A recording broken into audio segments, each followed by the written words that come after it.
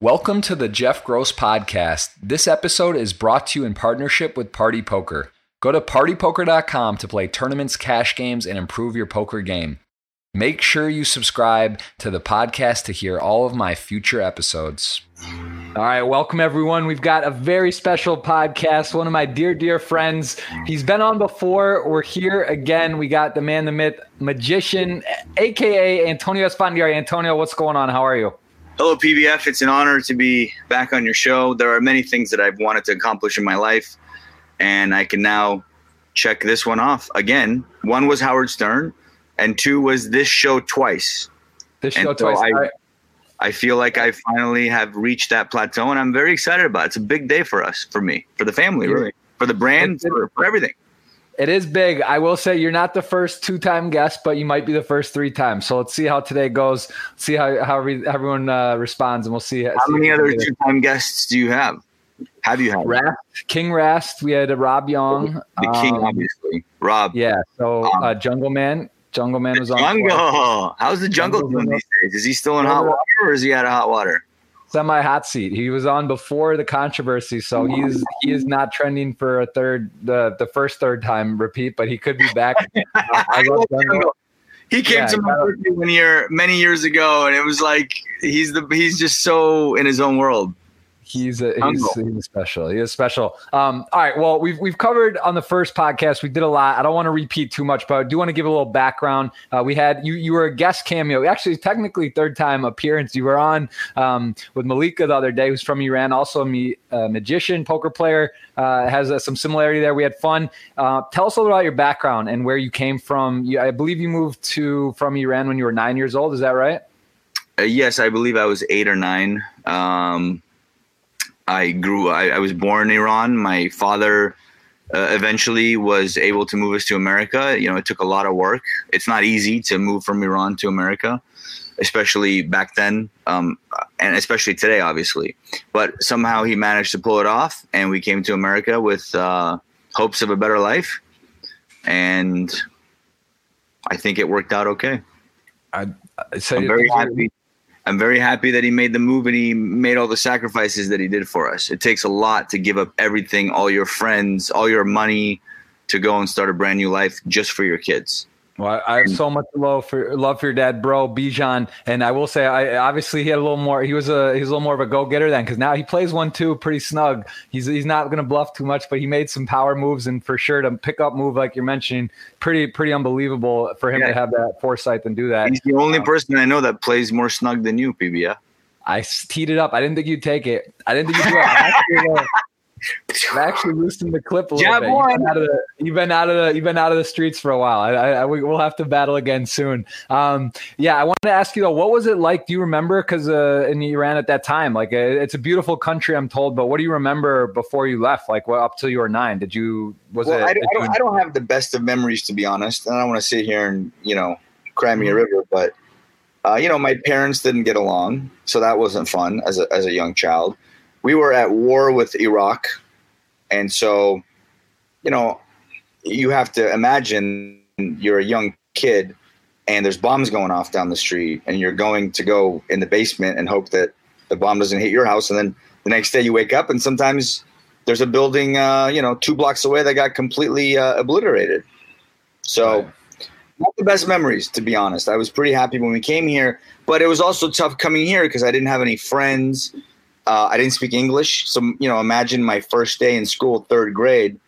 I didn't know anybody. I didn't know I knew how to say hello and that's it. But, you just kind of get through it and you learn, you grow up, start life, meet PBF, and then it's all uphill after that. A lot of good things have happened. We've had some good years. I definitely want to cover some of the travel adventure. Now we got kids and families, and there's a little less travel and time. And obviously, COVID's crazy. Real quick, how is COVID in your specific area? How has it impacted you in the last 4 months in terms of lifestyle changes? Any habits or any stuff you've really gotten to focus on or do more of that you weren't, like any just overall COVID? How's it been for you? I would say that I was really fortunate in that I got a lot of time with my kids. Mm-hmm. But all of a sudden I was in this spot where it was 24/7 basically every day, which was amazing. And we're pretty close to the ocean, and so we just go on bike rides. We hang out in the water, and we really make the best of it. And it's been incredible. I just love the time with them. Haven't really been playing much poker. Just been hanging out with my kids, and it's been awesome. I'm kind of like the stay-at-home dad. Yeah, I would say it's. I mean, the past few years you haven't been traveling quite as much for tournaments and whatnot, but definitely it does park you and get more time. How is it in terms of in the area? Is it people wearing masks? Is it restaurants open, or what's the actual restaurant? Outdoor seating is open, but inside restaurants are closed. There's people out and about all over the place, but everybody's wearing masks and everybody's a bit on the edge. I went to the seafood market the other day, and I was peeking in to see how big the line inside was. And everybody has their little 6 feet marker where you're supposed to stand, which I totally get and I respect. And I had my mask on, but I stepped maybe 1.5 feet in the direction of someone else to peek in. I didn't even realize they were there. And she was like, "Excuse me," kind of like stay in your lane. I'm like, "Ooh, all right, take it easy." I'm wearing my mask. It's all good. Yeah. People are a little bit on edge, PBS. It's tricky. It's sort of politics, Democrat, Republican. It's like you're either really, I feel you're strongly with the mask and the whole deal, or you kind of think it's like a little over the top. So it's kind of a weird spot because people really have strong beliefs on either side generally. Can I just give my 2 cents? I believe that both sides are blowing this way out of proportion. Yeah. Obviously I don't want to get COVID, but I wouldn't be worried for myself. I would be worried to get it and give it to my father or someone who is at more risk. Right. And then, a lot of the people on the right are just basically saying that there's nothing and we shouldn't be worried about it. And this whole thing is completely blown out of proportion, which I do believe it is to a certain extent. But I also do believe there's a real threat there and we should avoid getting COVID if possible. And that we as a society really do need to come together to try and kick this thing in the butt. Yeah. You know what I mean? I agree. I'm with you on that. I think it's somewhere in the middle or somewhere not even in the middle. Just the extremes are very extreme and it's confusing because you get a lot of information. Don't watch cable news and you'll be okay. Yeah. Well, good. So I'm safe. We're all set, but I definitely, it's interesting to hear you say how that impacts you and kind of, I think differently for people that kind of travel or very, very busy, maybe that are on the road a lot or doing other things. It's almost nice to have that refresher to be with family and just stay there and get focused. Any new habits, any new thing you've picked up? You speak any new languages? You playing violin? Like what, any new hobbies or just kids? No, I mean, Joseph is how old now? 15 months. 15 months. So he's on the brink of giving you a return on your investment, right? So the first 2 years are cool, but they're not like, you don't know how good it gets after 2, basically, is when the light bulbs really turn on. And so my kids are in that prime, just dad is hero, want to play every game imaginable. I can do no wrong. And they're up for anything. And so, the last few months, it really isn't about me. It's about waking up. I take them almost every morning for breakfast. We go to the beach. We go run around the grass, 2.5 hours every morning, just them 2 and me. And it's been so incredible. Yeah, so I don't really have any new hobbies, but a lot of new games with them. Very nice. And what's that age group now? What's like the go-to game? Trouble, Go Fish, Monopoly. What are kids playing right now at this age these days?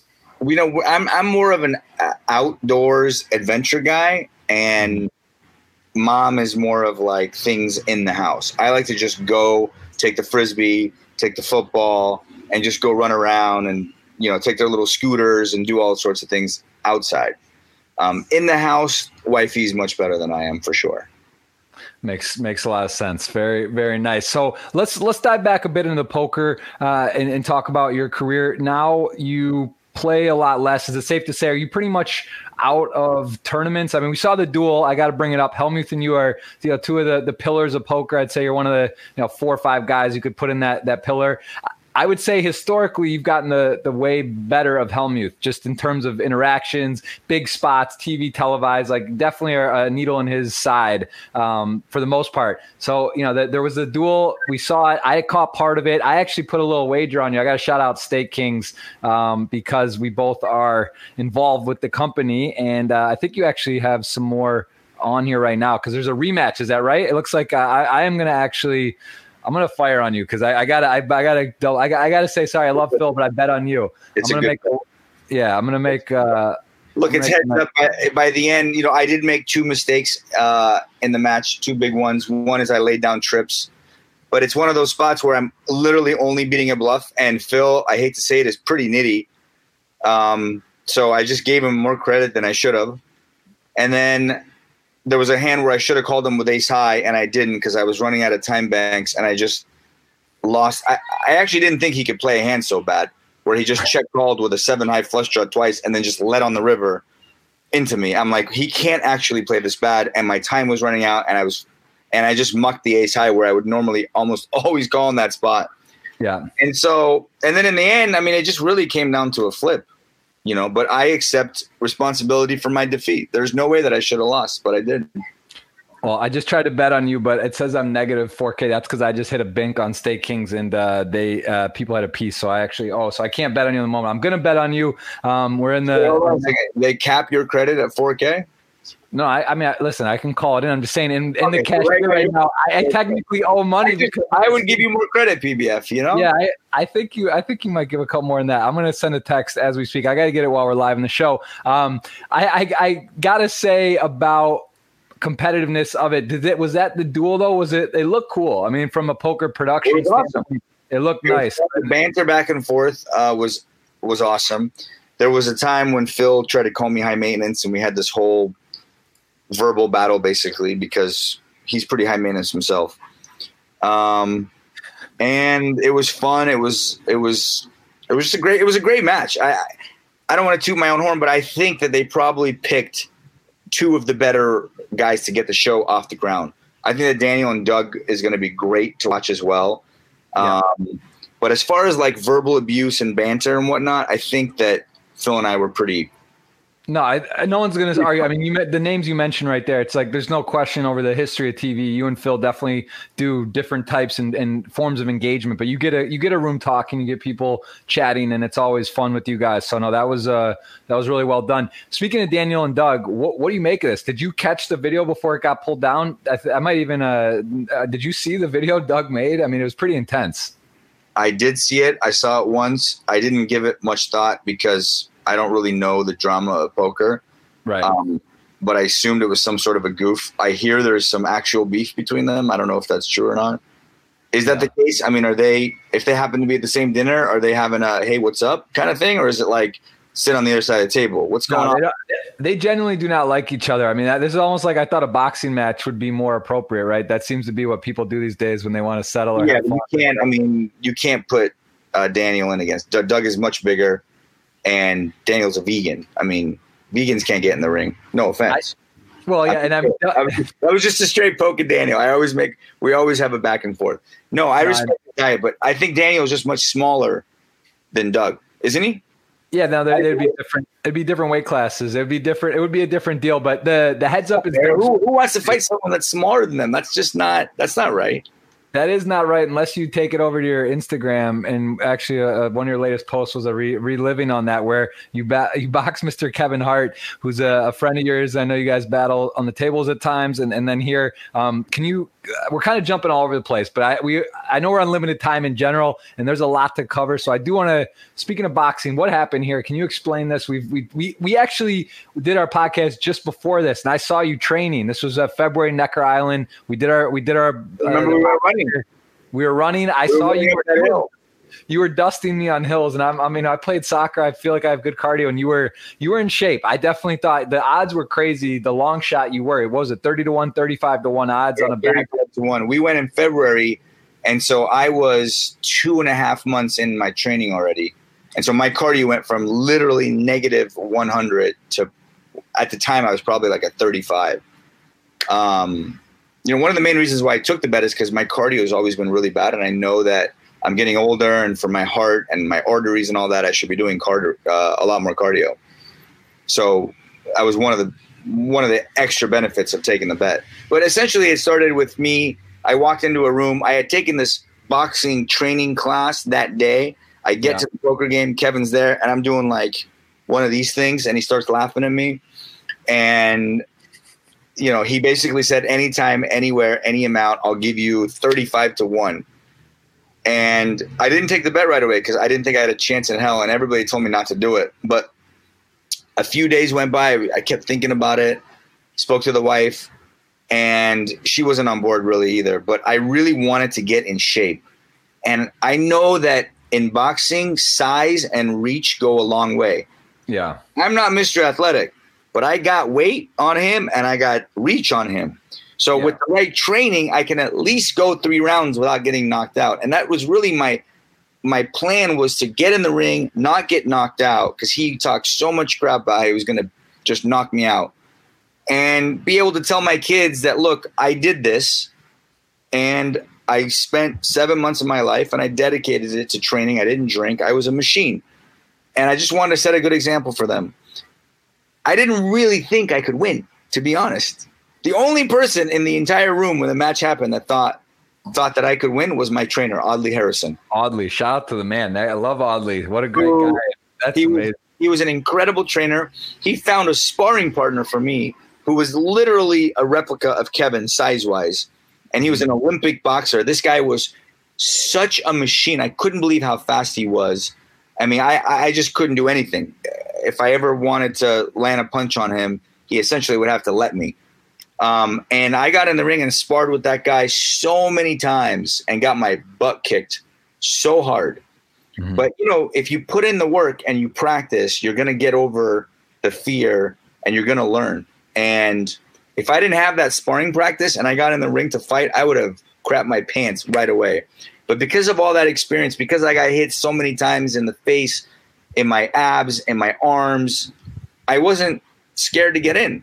But even if you had started that day, if you had boxed Kevin that day when you made the bet, he would have smoked you, though, right? I would have 0%. 0. Okay. I didn't. And just for the record, I didn't learn how to box. I learned how to beat a little guy. Mm-hmm. You know what I mean? I didn't do any of the ducking. I didn't take time to learn any of that. I literally learned, if you're going to fight someone that's smaller than you, when he comes close and you got to put your weight on him, he's going to struggle to get out and he's going to tire himself out. Keep going around, keep jabbing him. Don't go for the knockout because you're not strong enough to knock him out, and just tire him out. And that's the way Audley told me the fight was going to go down is exactly how it went down. I couldn't believe it. I'm like, wow, it's working. In the middle, towards the beginning of the round 2, I realized, oh my gosh, I could actually win this fight because I saw he was so gassed. And for people that don't box, you have no idea how hard it is to go 3 minutes, 3 rounds. I mean, after 45 seconds, you're exhausted. And you have to go the entire time, and you really have to learn how to conserve your energy, because if you don't, you have no chance. You're just toast.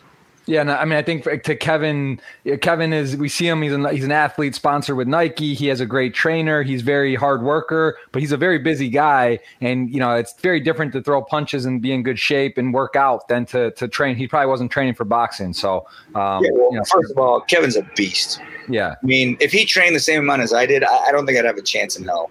But he's filming movies. He literally just finished filming Jumanji in Hawaii, flew in, fought me the next morning. He's also a machine. He can drink. He can stay up late. He doesn't care about sleep. I mean, he just didn't take it very seriously because he didn't think that I would have a chance. Right. And so he keeps saying, let's go again, let's go again. And I think that if we went another time, if he really wanted to, he could probably get me pretty good. And, I walked away with this intact. So I kind of don't want to risk it. Yeah, he exactly. There's not a lot to, and he probably wouldn't let you 35-1, right? It would be like 1-1. You would be surprised.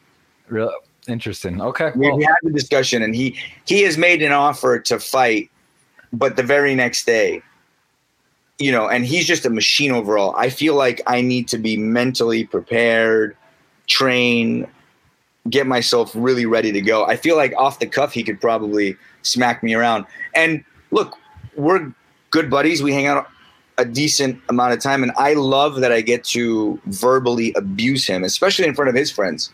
Right. So yeah, that's a tough one to swallow. If I get in the ring and lose, now I don't have that anymore. And it's kind of nice to have that over the guy, because I'm a skinny Persian and he's a tough guy from Philadelphia. I mean, he's like there's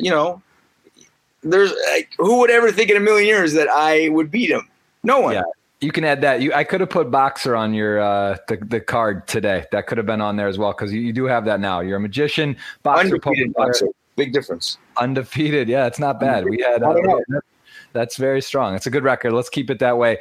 Speaking of poker tournaments, you did happen to win the largest ever at the time. It's changed a bit. You were number one in the all-time money list for a decent bit. I remember at Playground Poker when that passed and they unveiled it, and they, at the time that was tough to see. You go 1-2, and then from there you basically have you've thrown in the towel on the tournament circuit series. You just haven't been playing as much for obvious reasons, family and otherwise, being busy. Tell me a little bit about. Hold on, real quick. Am I 15th now?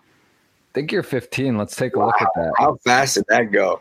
That was maybe 14 or 13 or 15 or maybe even longer. You had for a while, 56 million. Yeah, you got nowadays. There's 20. They're handing out the Triton million, right? It's like you just get back in, you could be right back at the top with a good 3-day period. But the high rollers are kind of crazy these days. Tell me a bit about tournament poker. Do you enjoy that? Let's just take away kids' time. Would you rather play a high stakes cash game for it where you could win a couple million, or would you rather play a 1 day? I'd rather play a cash game all day.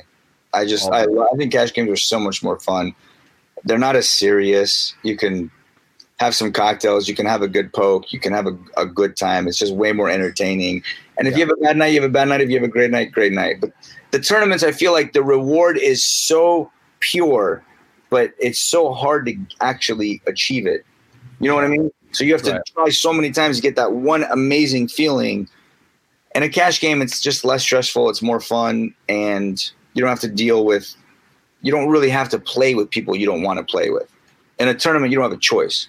I sit down and there's 7 wizards having a stare contest, taking 5 minutes per hand. I don't have a choice. I'm forced to be in that situation.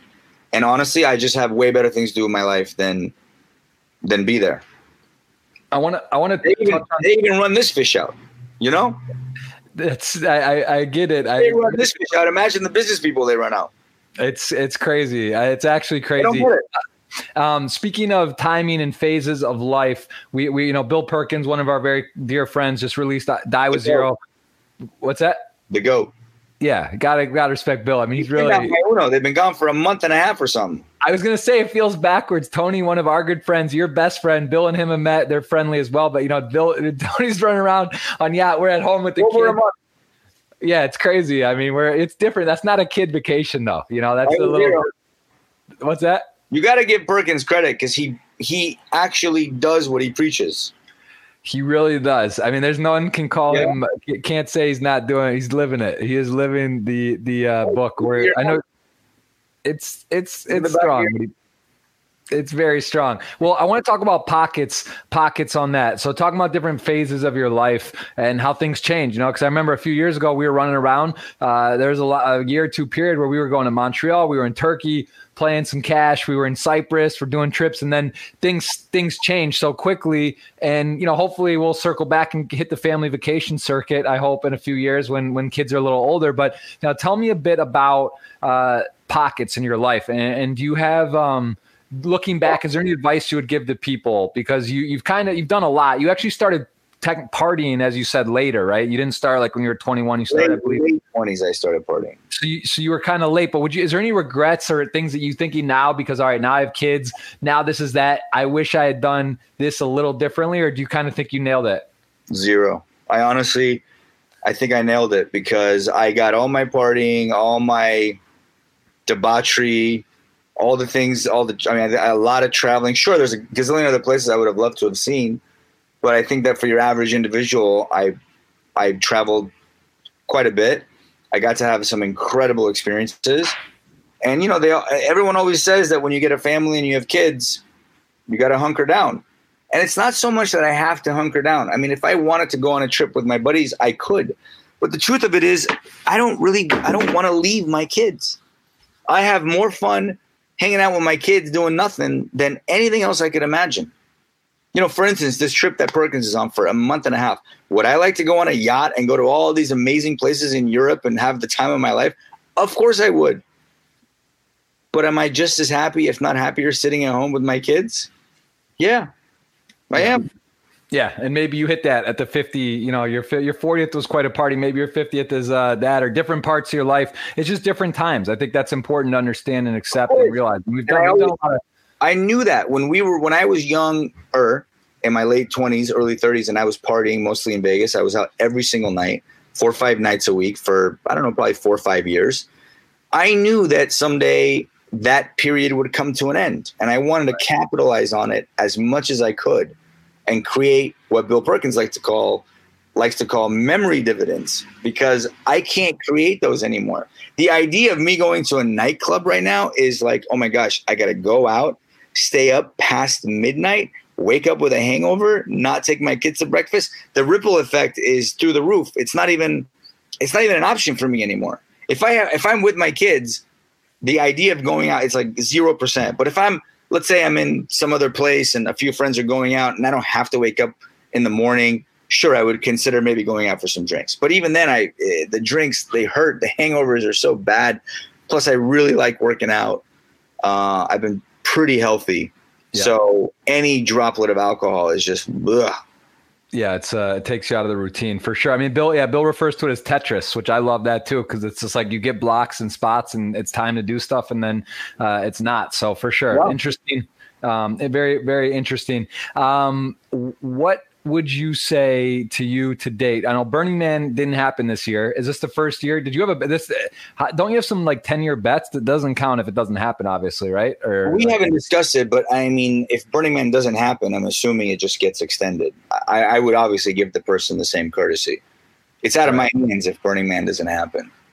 Right. That's Burning Man, because it's going to be in a couple of weeks, and it's, you know, the one thing. It's the one thing. There's 2 things that I told the wife when we first started dating that are non-negotiable. Number 1 was Burning Man. Every year, no matter what, I'm going to Burning Man. And I made sure that timing-wise, our second child wasn't going to be born during the week of Burning Man, because then I could never go to Burning Man because I could never miss his birthday. Right. So Burning Man is a pretty big part of who I am, because for me, when I go there, it's an opportunity for me to kind of reset, if that makes any sense. It's kind of like to recalibrate and get a fresh outlook, a new start, and get back in life. So this year, unfortunately, I'm pretty sad it's not going to happen, but a few of my buddies and I are going to go and have our own little adventure that weekend that Burning Man was going to happen. Won't be quite the same, but we will have some deep thoughts. That makes sense. It's good to go deep and recheck, recalibrate. Yes, I agree. Right. And is that safe to say? Burning Man, though, what else would you what other kind of experiences in your life would you say is that powerful, or does that still take the cake as one of the most, if not the most, in terms of enjoyable and just release times for you? Is there anything else that you would put up there? No, as far as fun and therapeutic, I would say that that was number 1. There are some others, obviously, that I don't really want to discuss on a recorded show, but yeah, you've had some, but you would recommend it. You would recommend Burning Man, and you do bet. You actually got me. I mean, you met your wife there. Yeah, it's true, Jay. Exactly. That was. I got to thank you for a lot. I have to say, I had a lot of the best experiences I've had. You've definitely pointed, gone the right way, pointing me in the right direction. And Burning Man, you definitely got spot on. Does everybody know what PBF stands for? I don't know. It says that on your name tag. Is that, I don't know if that's just for today. And before you were never available, you were always available, and you were a professional best friend. And that's what PBF stands for. Now that you're hitched and I'm hitched, the PBF days are basically over. We're lucky to get, how much time do we get? A year? We have to do podcasts now for a phone call. It's so sad, but it just is the way it is. That's the way life works. How do you find? First of all, that's not true, because this is a pocket. This is a window. Once I'm telling you, live in Miami, you're married with a kid. I live far away. also married with 2 kids. So our opportunity to hang out is just not as much or as frequent. We share a condo in Vegas. I go to LA. Last time I saw you at the condo. It's COVID is a tricky thing. Hey, it's been a while, but yeah, fair enough. So anyway, Burning Man's great. We recommend it. Antonio endorses it. I endorse it. You guys should check it out in the next one. Hopefully it's next year. Who knows what's going on with that? I want to say about Pockets, Phil Locke, the great Phil Locke. I got the show I Bet You here. And there it is. He actually gets they announce him first. That they give Phil the nod on the lead. Show. I mean, there you go. So that makes sense. To get announced first. I know. I'm just reading out loud. I get it. No fair. It's fine. I don't even know if that matters. I was the sidekick. I mean, I'm not afraid to. Well, there's different sidekick periods of your life. Your PBF sidekick on today, and then you were Locke. Someday you'll get the lead. Tell me about this show. How fun was this? Was it as fun as it looked? Was this like legitimately at the time when you did this? Was it like, wow, like this is a cool idea, whatever? When you were doing it, did it feel like this had? Because there was a 3rd season never released. Is that right? Never aired. Yeah, it's sitting on some shelf somewhere. I wish somebody would buy it and release it. How much was this? I mean, in terms of this though, did you think that this was this like in your mind when you were making it? Did you think this was going to be something long term? Was it just for fun? What was like the overall result of this? Did they pay you guys per show? Like what was the deal? Of course they paid us. Nobody works for free, PBF.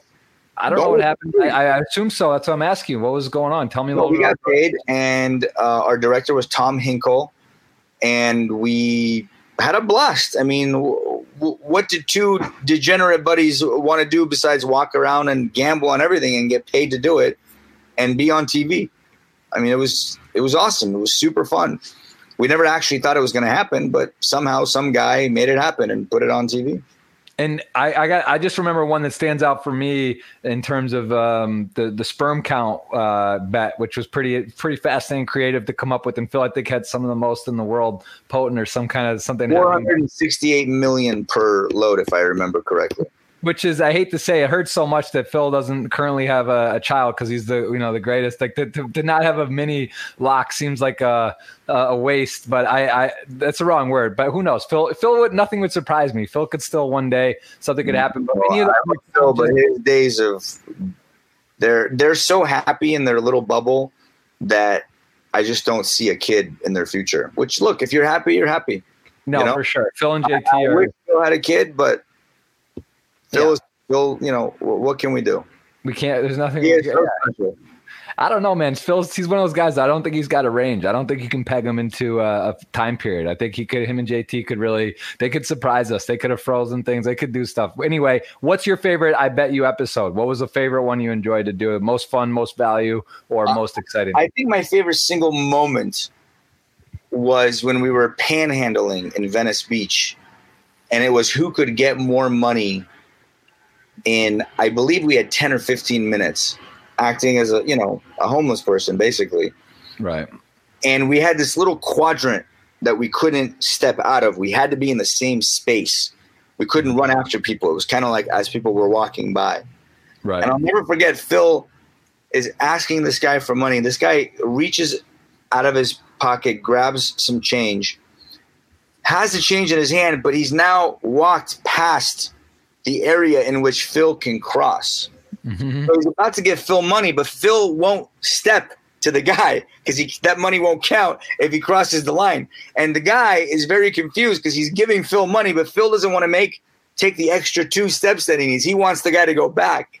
Right. And I just started laughing so hard because this guy's giving Phil money, but Phil can't go collect it. And eventually he convinces the guy to come back and give him the money. It was so comical. You had to be there. Who won the bet? I actually won that one. I would have assumed that. It's sort of the magician in you's got to be able to just come out and handle that. Yeah. And then there's one other one which never got aired in season 3. We did like a wrestling one. And in wrestling, I was taught that day, you're allowed to kind of slap your opponent a little bit. And we were doing this little wrestle thing, and I just went, bam, and I smacked him one. It never aired. He was so pissed. I wanted to see it so bad, but it never aired.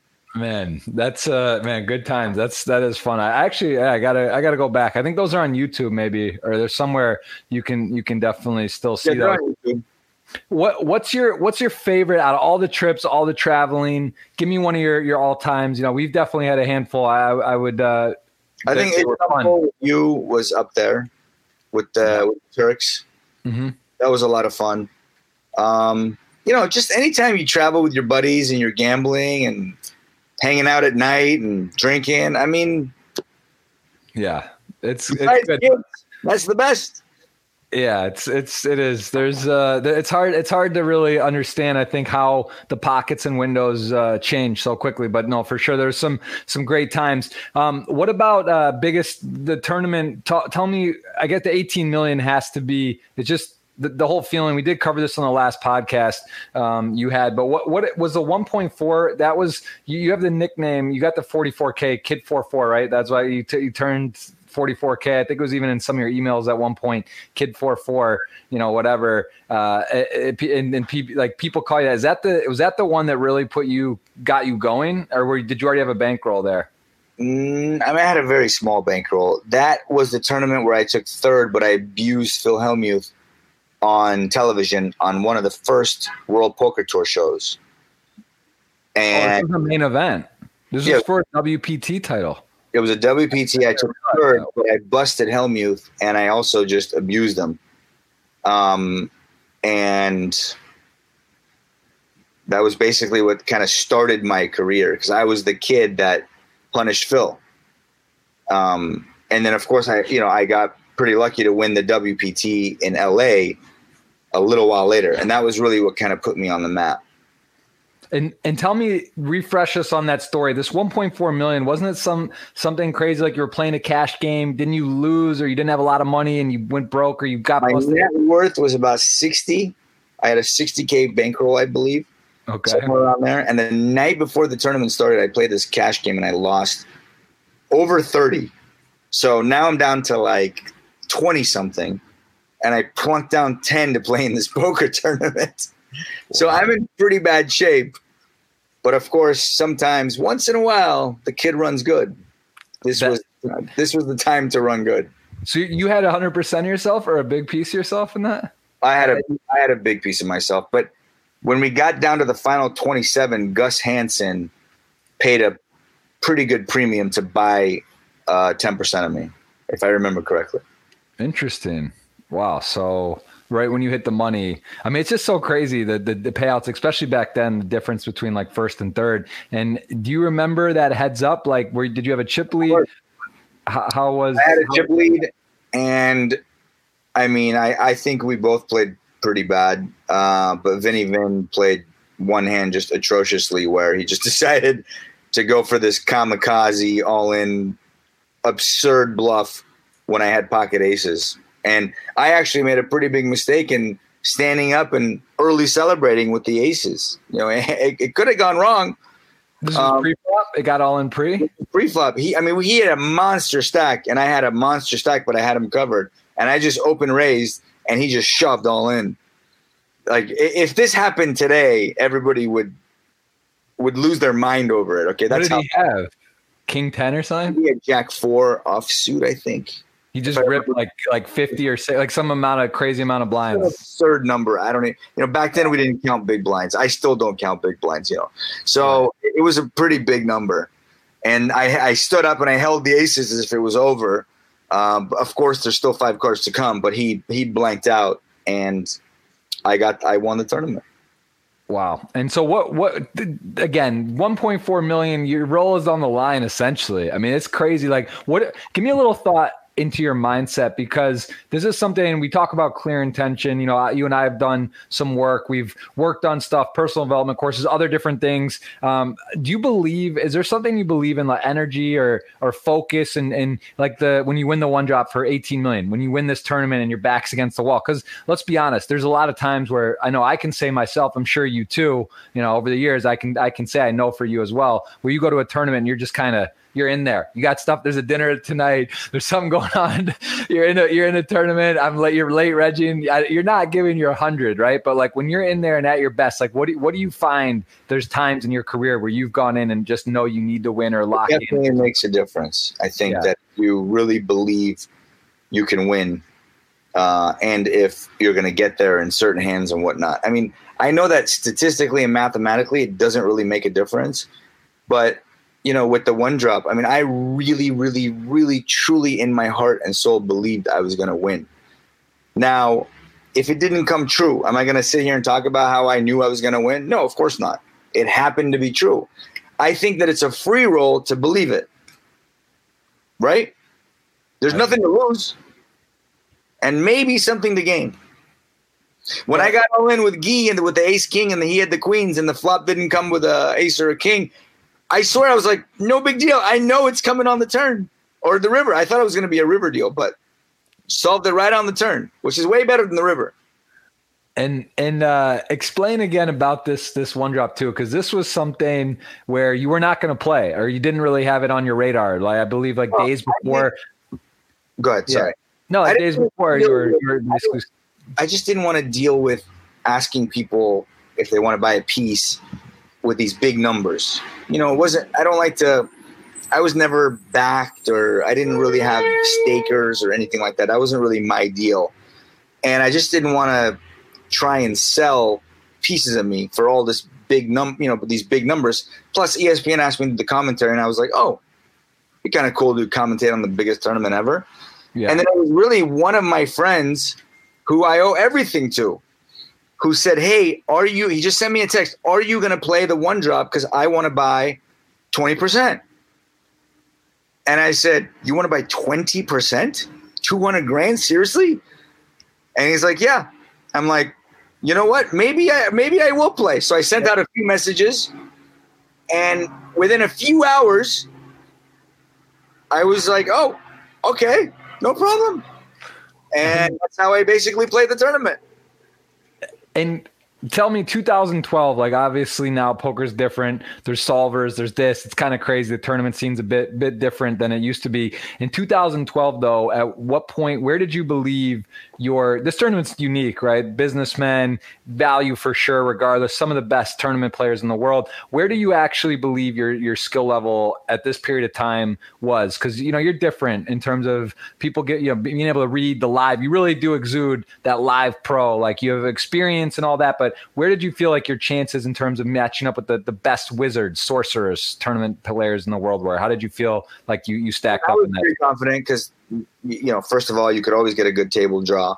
I didn't know who I was going to be at a table with. My first day was the table of death. It was the worst table in the history of poker. But look, at the end of the day, you're going to have to play with the wizard. So you can fear them or you can just say, you know what, let's go. And my mentality against them is that I don't care as much. You know what I mean? I don't know if that makes any sense. So it's kind of like, you catch me on a big bluff, great, more power to you. I don't think that I would do well at a table full of wizards at all. I know my skills, and it's hard to be a good live player or reader, however you want to call it, if you're playing with 7 robotic players that literally have spent hours and hours doing the same exact thing whenever they bet and taking the same amount of time. And, you can't really get a read on those guys. And they're just so good. They've broken down every single hand in every situation. Right. And there's not a lot you can do against that. Yeah. So, again, I just have better things to do. I am not interested in trying to be the best. I never once thought I was the best player in the world, and I never had any intention to try and be the best player in the world. I'm just trying to survive, PBF.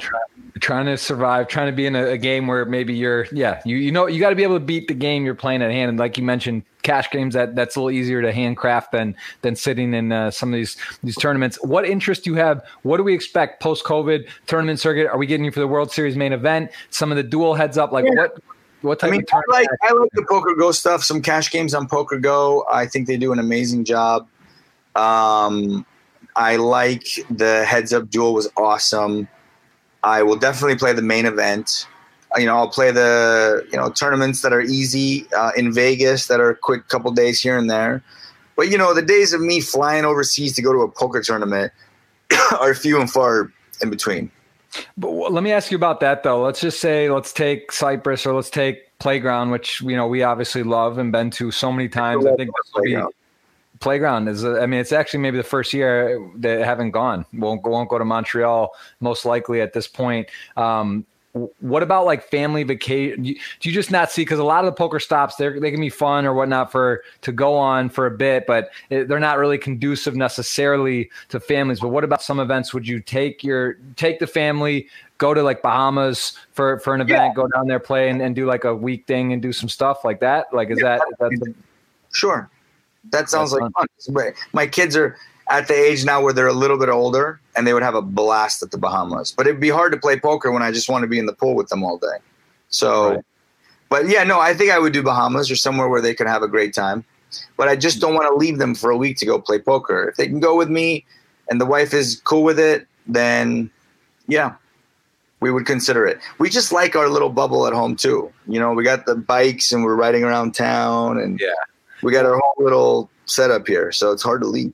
I think when you start talking about with kids, the whole product, everything is something, right? You gotta plan the food. Is it safe? Is this room okay? What's going on? How are you bringing who? So it's a bit crazy. Show me this picture. Walk me through this. I think I either took it or Dave did, but I was there. I know where that was. That was in London right after the Olympics. What's going on here? So you're on the cover of Bluff. He's holding that pretty nice, sharp. You're in a suit. He's in his birthday suit. What was happening here? Wow, look at how young we were. This is right after I won the tournament and right after Mike had won all of his last gold medals at the last Olympics we were at. Mm-hmm. And I think we were playing poker, and we were on our way to the Maldives, if I remember correctly. Yep. Both our magazines were kind of lingering around, and I don't know whose idea it was for this picture, but it was a pretty cool pic. And, obviously I'm glad we took it. And then I just stumbled upon this picture. I don't know when I posted this, a year ago or something. Anyway. Yeah. And I never posted it back in the day. I have so many amazing pictures that I never post because I just forget, or I kind of, I'm not great with social media. I know. I wish I was a little bit better. I think you're at this point, it's maybe past your I guess it's not the word. You just don't really the time and effort. It wouldn't hurt you. It would be maybe worth it to have someone go through. You should shift your photos, ship them to someone, and let them kind of come up, because I'm sure you got some amazing. Someone is getting all my photos. Not all of them. Maybe you could go through and find the good ones. Yeah, fair enough. I'm just saying there's a lot of good memories, man. Photos are great. I think people sort of realize after a while that it is nice to have. It's good to have memories. In the moment, it's a bit annoying to take photos, but it is nice to look back.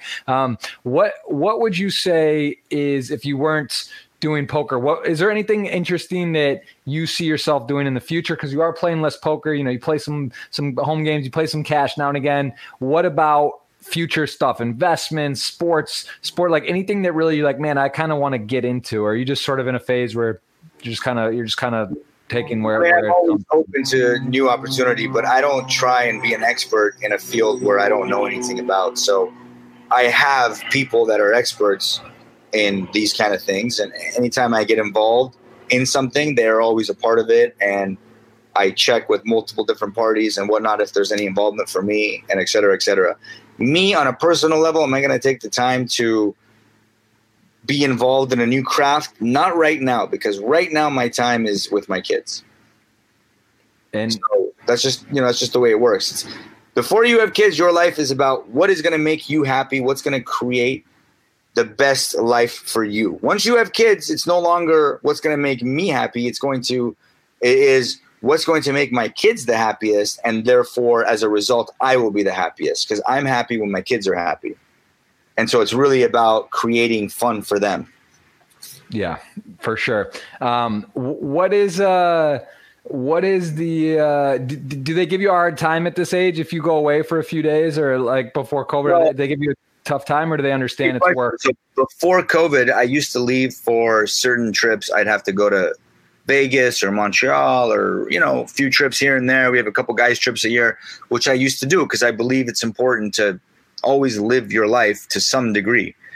But I would leave maybe an average of 5-6 days total in a month, which is okay. Since COVID, I've been home basically every single day, and I had to go to Vegas for the duel. Mm-hmm. And boy, let me tell you, leaving was an ordeal. My kids are so attached to me. I feel so loved by them that I did not want to leave. And so now I'm dreading anytime I'm going to have to leave in the future because we're so close right now.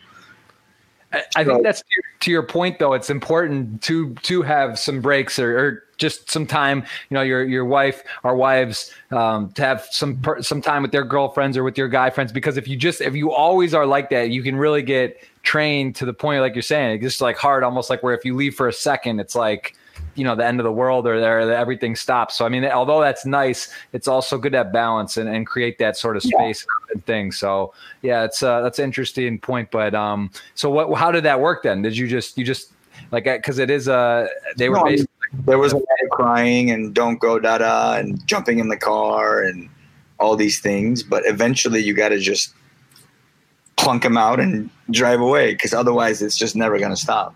And do they watch? Does Noble understand at this point? Is he watching? Like, does he check you on TV a bit? Yes, he watches. He loves it. I shout him out. That's awesome. Yeah, that's I guess just quite at the age. All right. Well, I want to make sure we get some time for questions because we have a lot. I think you broke the internet, Antonio. It's the Poker Flow Show podcast, Antonio. The whole thing. The people are fired up. So let's tell you a funny story because. I'm not great with social media, as I said, and I saw on my Twitter feed, I had all these notifications, and I'm like, what is going on? Anyway, I went and I just opened one and I answered it, right? And then I keep seeing all these questions, and I'm like, wait a second, I'm so confused. I finally figured out that they're questions for your show because I almost always answer my questions on Twitter. Yeah. And so I stopped because I'm like, well, I don't want to ruin PBF's question segment. Yeah, let's see which one. What do we got? Give me some juicy ones, PBF. Not the boring. We'll get to that. We'll get to some good ones here. Also, Magic. When is the last time you ever got paid for Magic? When was the first and last? How old were you? And like what period of actual? How much earn did you make in Magic? Like I was doing pretty good. I was making a few grand a month. But I was a young kid. It was great money at the time. I used to work in a pretty fancy restaurant and I would do magic tricks for the tables as soon as they were done eating.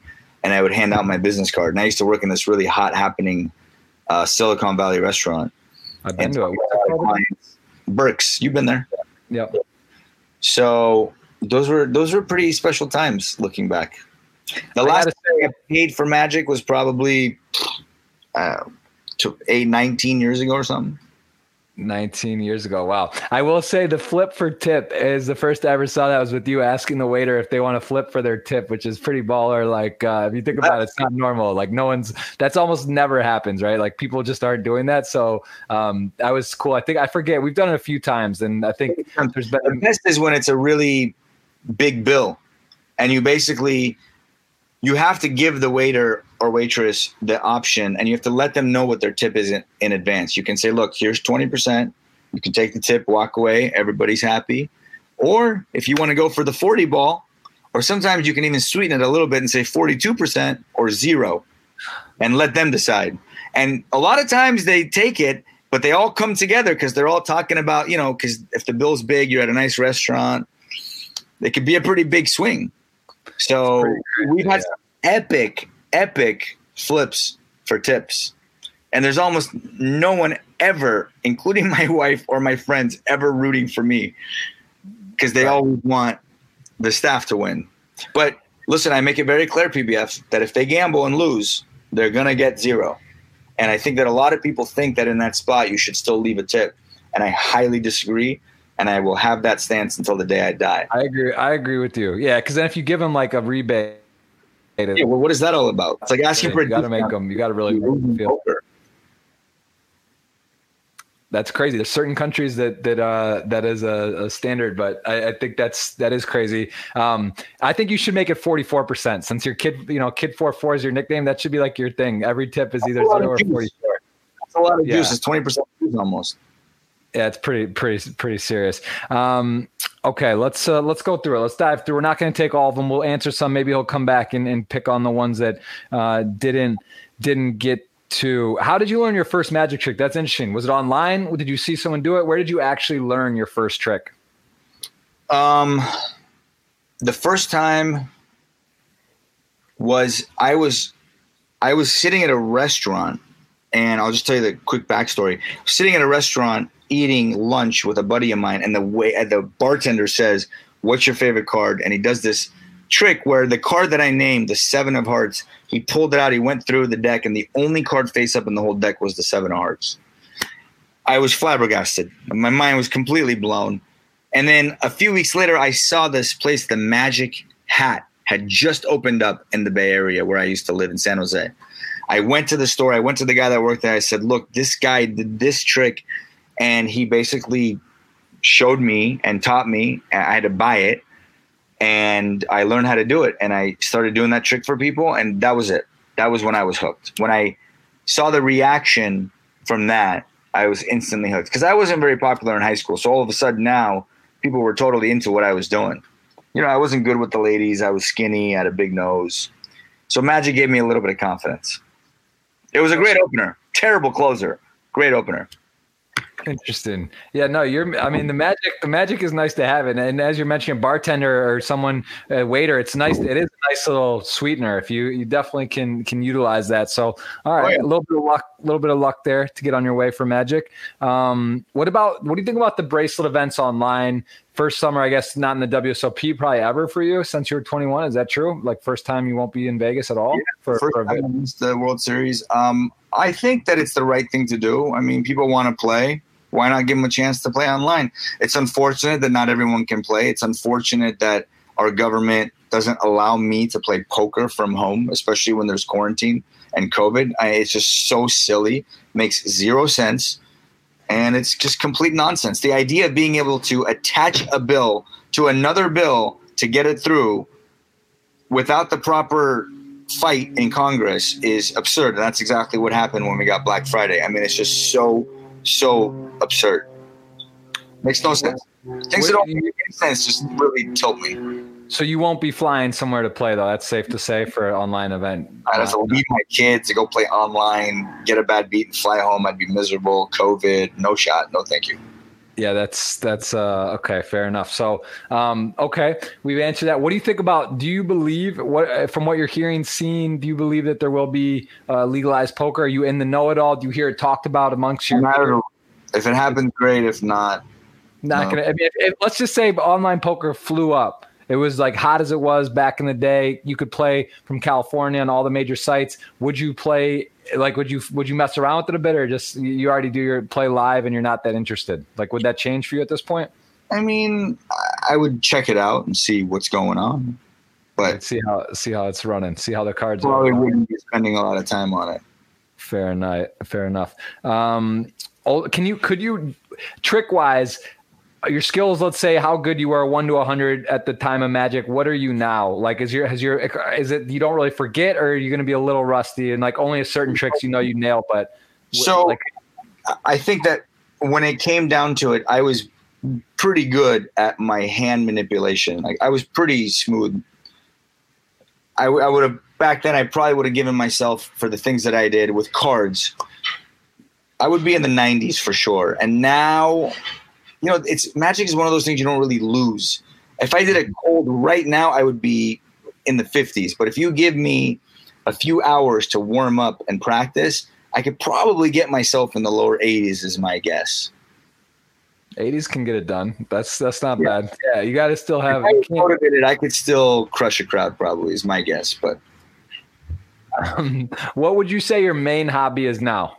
What is your actual, like you go bike riding, do stuff like what is something that's like on the top of your list for fun or to relax? Like when you just get a little time for you. Beach. I was never really a beach guy, but I just, now with my kids, they love the beach. The sand used to drive me nuts. It would get all over the place. But now I kind of got over it. And now we're on the beach a lot, boogie boarding, sand castles, you name it. We're just messing around, having a great time. Beach time's good time. What is the price for you to stop playing poker right now? No home game, no live, no tournament ever again. You just get paid a lump sum. You cannot play any form of poker for the rest of your life. Ever again? Yeah, you're out. You're no longer playing poker. Are we doing a lot of things? It's a big number because besides hanging out with my kids and my family, my second favorite activity on what used to be a semi, regular once a week kind of basis is poker. The banter and the fun and the jabs and the BS at a poker table. There's just nothing like it when you're playing with good friends for high stakes and you're just having a blast. So it would take a lot. That would be a big number. I don't want to say the number, but it's, if you give me a number, I'd say over or under, but I'll give you one guess. Oh, okay. I think about it for a second. A couple of people you got to be careful too. We got a couple of people may just snap you off. They may just put you down if they hear it and make the offer. So you do got to be careful. Only Perkins. He's the only one that might snap it. Yeah, I'd say like 25 million, but it's probably maybe that feels like a good line. It's a good line. It would be so tough to turn down 25 million, but not to play poker ever again. That would be heartbreaking for me. The longer you think, and the harder. I love poker. Even when we have a 5-5 game for the wife, I mean, it's just so much fun. That's what I'm saying. It's like one of those. This is one of these very interesting questions. It's almost like you'd have to really get an offer that you knew was real to entertain it, because it's just kind of a tough one. Yeah, I don't know, man. To think of you just X'd out of all poker forever, it's kind of. I think it's what I do with myself. I mean. It's tough. I don't know. I think 25 million, I kind of have to take it for the kids, but I wouldn't be thrilled about it. It's one of those things you kind of have to do, but you're not excited about. Kind of like when you wake up early to go work out. You're not excited to wake up, but you got to go do it. Got to do it. Yeah, maybe just become a very good magician again. Maybe that's what would happen. Take the money and you'd reinvigorate that. But all right, interesting. 25 million, fair enough. I saw this article popped up. And talking about best celebrity poker players in Hollywood. You've rubbed elbows with a lot of different celebrities and players. This guy Houston Curtis put some stuff out. Do you feel this list for the top 5? Does this sound about right? Like, I haven't seen this article. So it's on Card Player. It looks like they mentioned James Woods, Todd Phillips, Ben Affleck, Nick Cassavetes, Rick Solomon. I played with some of these guys and know a bit about their games, but I don't know. Is there any players that you just feel are either not on here or just you feel are very strong players that you've played with? Because listen, most people play poker to some degree, celebrity, athlete, whatever they play or they have played. Yeah. Well, I played with all the guys on that list, but there's a lot more that play in LA. Some are better than others, but I don't really want to sit here and name drop and do all that whole. Yeah, no, I know. I'm just curious. I understand, but it's safe to say that in terms of, there's a lot of guys. Like, the name of top 5, it's tricky because there's a lot of people that play, and that's like, it's like you start talking tournament, cash game, whatever. It can be different. What is who would you say is the toughest player you ever played against? Just like tournament poker, is anyone you just really gave you a hard time? What's that? Besides you? Yeah, well, listen, you can't PBF sidekick. I can't let you. I don't know. They're all the little wizards are in the same category for me. They're all they always just know what to do when they do it. So if they don't have a tan and they're under 23 and they take forever, those are the guys I don't want to play against. They're not. Okay, fair enough. And looking at your Hendon Mob, man, it's getting less and less. It really is. You look back, you were a grinder. You were playing, you were traveling, you were pushing around the circuit, doing things. In this 2018, last 2019, one cash. You almost just ripped off the main. No big deal. Just one and done, almost take it down. But 2020 with COVID, it looks like you will be first time not on the Hendon Mob since the early days. What does that does that mean anything to you? Are you kind of like, wow, that's kind of crazy to think that you're sort of like off the scene in terms of poker, or is it just what it is and it doesn't bother you at all? Like, do you even think about stuff like that, or you just don't care? I don't really care. It'll pop into my head from time to time, but I could honestly care less. I used to care so much about everything. And once I, it might be different for other people, but once I had kids and got a little bit older and more mature, I honestly do not care I'm not here to satisfy anyone else in any way. I'm here to take care of my family, spend time with my kids, live my life to the fullest. And I don't care what other people think. Now, I say that not with the bad intention of, I don't care what people like. Of course I care. I want to be kind and nice and loving and be a better net positive for mankind when I leave this place than before. But as far as like, he's not playing tournaments anymore, or he's washed up, or he can't play anymore, I could care less what people think in that department. Absolutely. What about the best motivational book? This is a question here from Lena Ferraz. Do you have a motivational book that inspired you, motivated you, thought about things differently, or anything that really got you to take a strong look at what's going on? I would say I really like the 4 Agreements, even though it's not really a motivational book. I would recommend it. I think it's pretty important to stay true to your word. I think that everything in life kind of falls into place when your word is the foundation of everything that you are. Yeah, I'd say that's definitely one of the best ones as well. How many? You have 2 WPT titles, I believe, 2, and how many bracelets? 4, 5? What's your resume? 2.5. 2.5 with the one drop. Do you count as one? Yeah, it's a half. It's a half. It's a big one to get though. I think you gotta count that one. What is let's see, there's a lot. Wow. How do you relax? I love that question. Cause I know you, you've told me about my phone, Mochi, being on the phone. You're a busy guy. You're connected, you're running, you're making moves. You got stuff going on. How do you actually like decompress? Do you put your phone down for hours of the day? When you're with your kids, are you fully present? Like what are some rules and things you do to just sort of disconnect? So, I mean, obviously I try my best to be fully present, but there are times when I have to check my phone for something. I'm waiting for food or there's things going on, but I don't ever want to be the dad where my kids notice they're talking to me, but I'm somewhere else. I never want to be that guy. But I relax when, sometimes they take a nap and put my feet up, hang out, get some work done. And then in the evenings, maybe twice a week, my new thing is having I found this beer that I absolutely love. And, around 6, 7 o'clock when the sun's kind of starting to get a little bit lower and it's not so hot, I kick up my feet, watch the kids run out, and I have an IPA. That's kind of and I just won because 2, it's like I feel it the next day, There were a lot of questions about drinking. How would you describe nowadays drinking in terms of, you're not going to clubs really at all. But what about like getting at a night? Do you have wine? Do you drink beers? Do you have a casual beer? You said like what's your drinking? I have a casual beer here and there. I like to drink wine maybe once or twice a week. I have some, I open a nice bottle of red wine with dinner or something.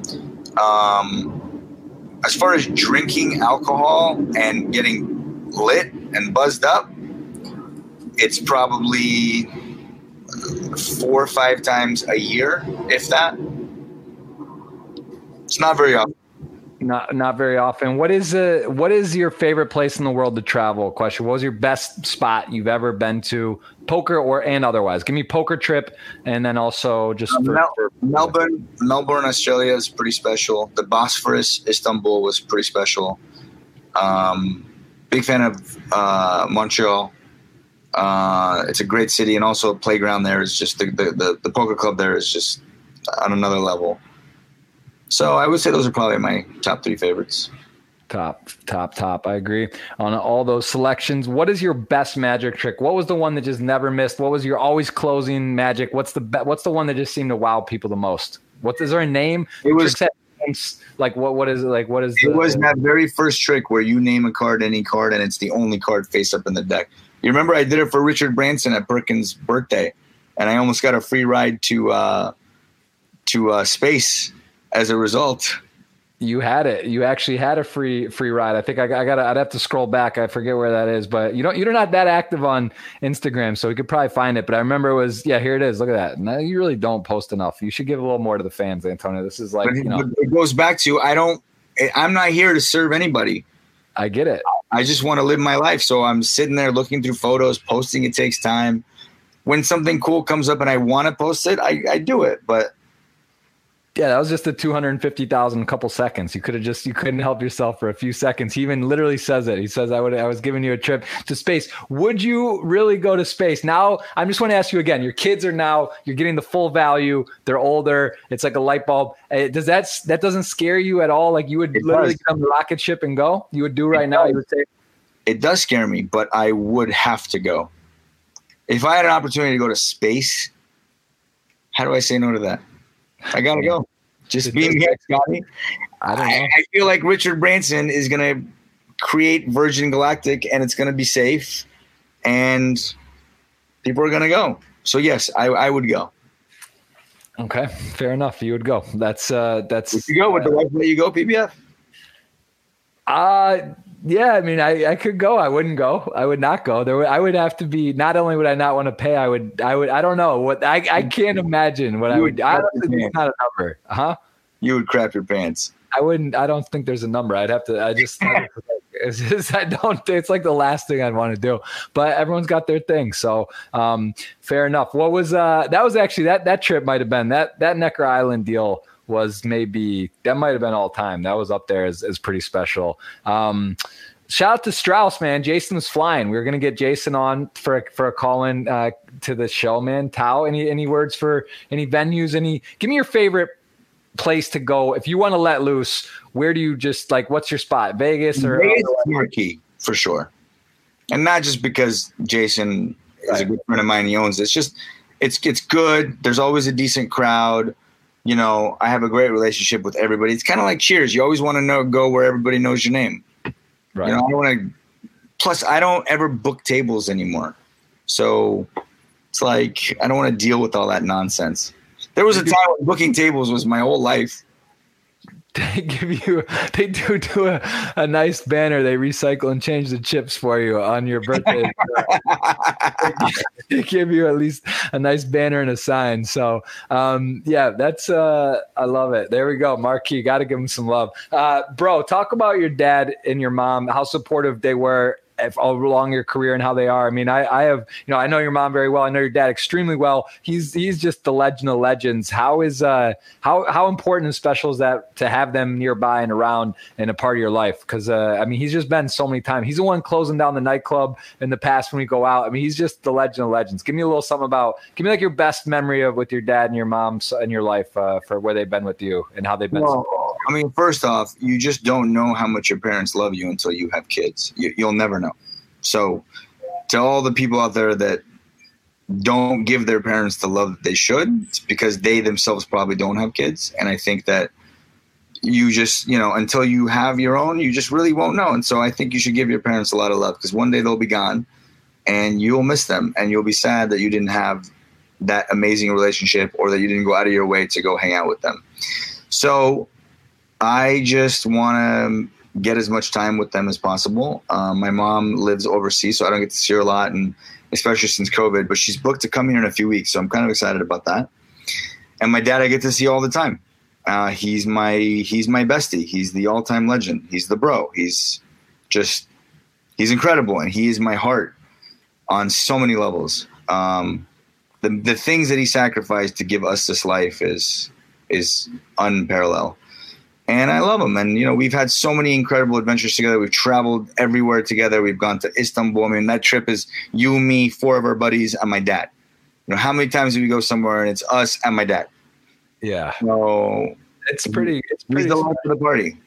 It really is. He's for sure. What a legend. It's amazing. I that point about your parents stuff too. I will say out of all my friends, and I'm close to my parents, but you actually I respect that a lot, and just how you go out of your way and you include them, bring them, have them around and involved, because there's not many people that have their parents, kind of in the action with them or around. So that, it's also a matter of being able, like I was able to have my dad around. I think a lot of people would have their parents around if they could, right. But not everybody is in that situation, that fortunate situation that I happen to be in.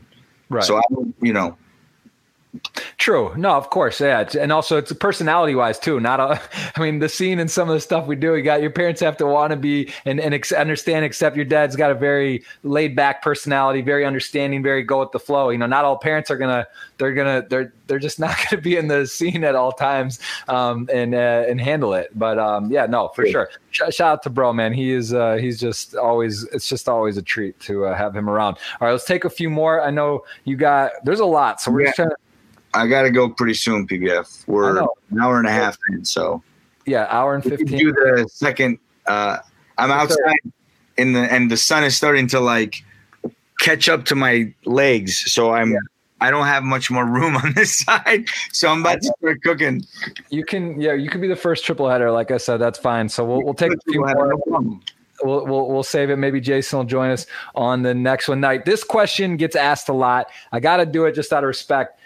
People want to ask, I already know the answer, but just to explain, people want to know what percent in the one drop you had. Can you just explain, first of all, why obviously it's very private, Social Security, what's your address, all this is a very private thing. People are obviously curious. Not even so much about private. I just feel like you should never really share your net worth with people. And I feel that if I shared the percentage that I had of myself, it would give some inclination of perhaps, how much money I made. Well, obviously it would. And I just don't think that's really anyone's business but my own. So I always tell people it's somewhere between 1 and 100. And if they ask my CPA or my dad or me, if one of us breaks, they can have the answer. There's a couple possibilities for an answer out there. Okay, fair enough. 1 to 100, that's fair. All right, 2 more, and then we're going to let you run and enjoy your afternoon with the family. What do we got? What is your? Let's see. Wow, there's a lot of some of these we can't. Some of these are a little crazy, personal and crazy. And I see you answered. You did answer a couple on here. What do you want to be remembered as for your poker career, looking back in the when it's all said and done and down the line and 20, 30 years, 40 years, there's some highlights or talk about it. Is there anything that you want to be, what would you want to have said about you with your career? The guy that made poker fun. Guy that make poker fun again there. And do you believe, do you think you are, great hat idea, actually. That's not bad. Make poker fun again. I should get that hat. That is, I think there's been some talk about that out there, but that's definitely, I think you could. Poker used to be so fun. Now it's literally like robots playing each other. It's so tempting. What do you think what could be done? The shot clock's big, of course. They've made some changes. The big blind ante speeds things up. What else is there anything you could see looking at it from kind of inside and say, wow, guys, what the heck? What are we doing? I think this would help. What would be your one? I think there should be an anti-staring rule. I mean, there's a time when you want to look at your opponent. I get it. But to stare at him every single opportunity, it's rude. It's borderline rude. It's like, I don't want to go to a staring contest. I want to go play poker. Right. I'm with you on that. I think there would be, it's hard. It's a little bit hard to enforce, or how you're going to say, I get it, but just out of respect. All right. Get it. Last question, other than, what was the most memorable thing to happen to you that changed your life in a positive way? What was something that just snapped and you just it shifted the way you thought? Is there something that stands out for you that changed you legitimately to sort of jolt you, shift you, excite you, motivate you? What could you name in your life that was that moment? I mean, there's a few that I don't really want to talk about on camera. Some deep experiences that I've had. But again, Burning Man was pretty big for me. Having kids is pretty big because, they kind of make you want to be the best version of yourself. I think any experience that makes you want to be the best version of yourself is a good one. And I've had a lot of those.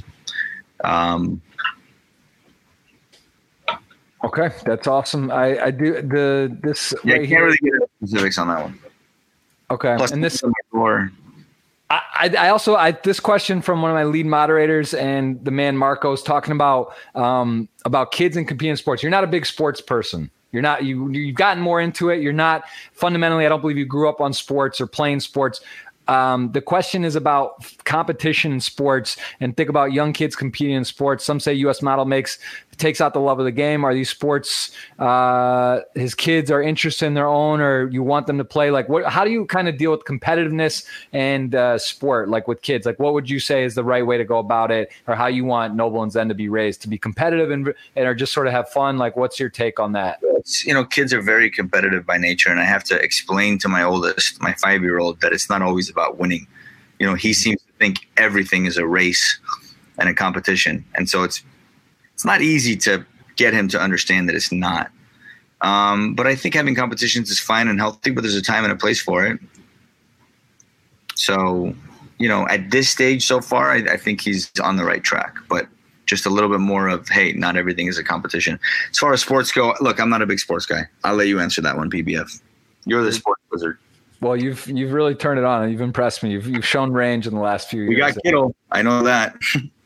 That's good. That was an expensive sign. All right, let's do this. Retweet. We're going to sign it. We're going to copy it. 109 ticket, courtesy of the man right here, Magic. And Tony, you're going to gift it to someone. You tell me when. We're gonna ride off in the sunset. We're going to queue up our third one coming up in the future. And you tell me when someone's going to win this 109 ticket on your command. You tell me when. Wait, anytime I just say stop? You just do it. And it's RNG, and someone's going to win or lose. This is on you. This is a gift, a 109. Someone could parlay it in the countdown from 3, 2, 1, stop. Someone's winning a 109 ticket, and with that, we are gonna look at this. This is a big one. This is taking a while to load. This is a serious giveaway. $109 ticket right there. There it is. He is. I don't know how to pronounce it. Big Problem says RLW. What's cracking? That's a 109 ticket. We'll send you a message, Antonio. I appreciate the time as always. Great to catch up. Say hi to Amal, Noble, Zen, bro, Pasha. Didn't give enough brotherly love. Love Pasha. What a legend. I'm jealous he's there. And say hello to everyone for me. Thank you so much, and I hope we see you soon. Love PBF. All right, PBF sidekick. I see you on there. Thank you for that nice thing. Don't change that. That's a good look for you. We'll see you soon.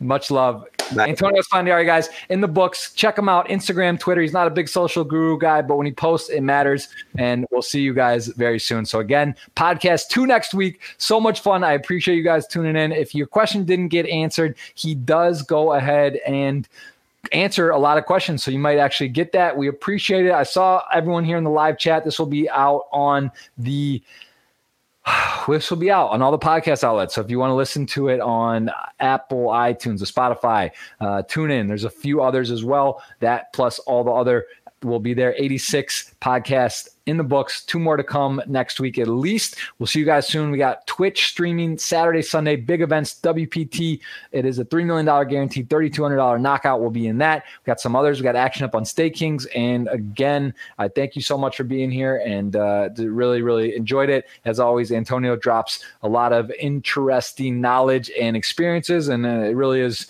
really a storied career and has kind of done it all. So really appreciate that time from him, and we'll see you guys on the next podcast. Thank you so much. Thanks for listening to this episode. It was brought to you in partnership with Party Poker. Go to partypoker.com to play tournaments, cash games, and improve your poker game. Make sure you subscribe to the podcast to hear all of my future episodes.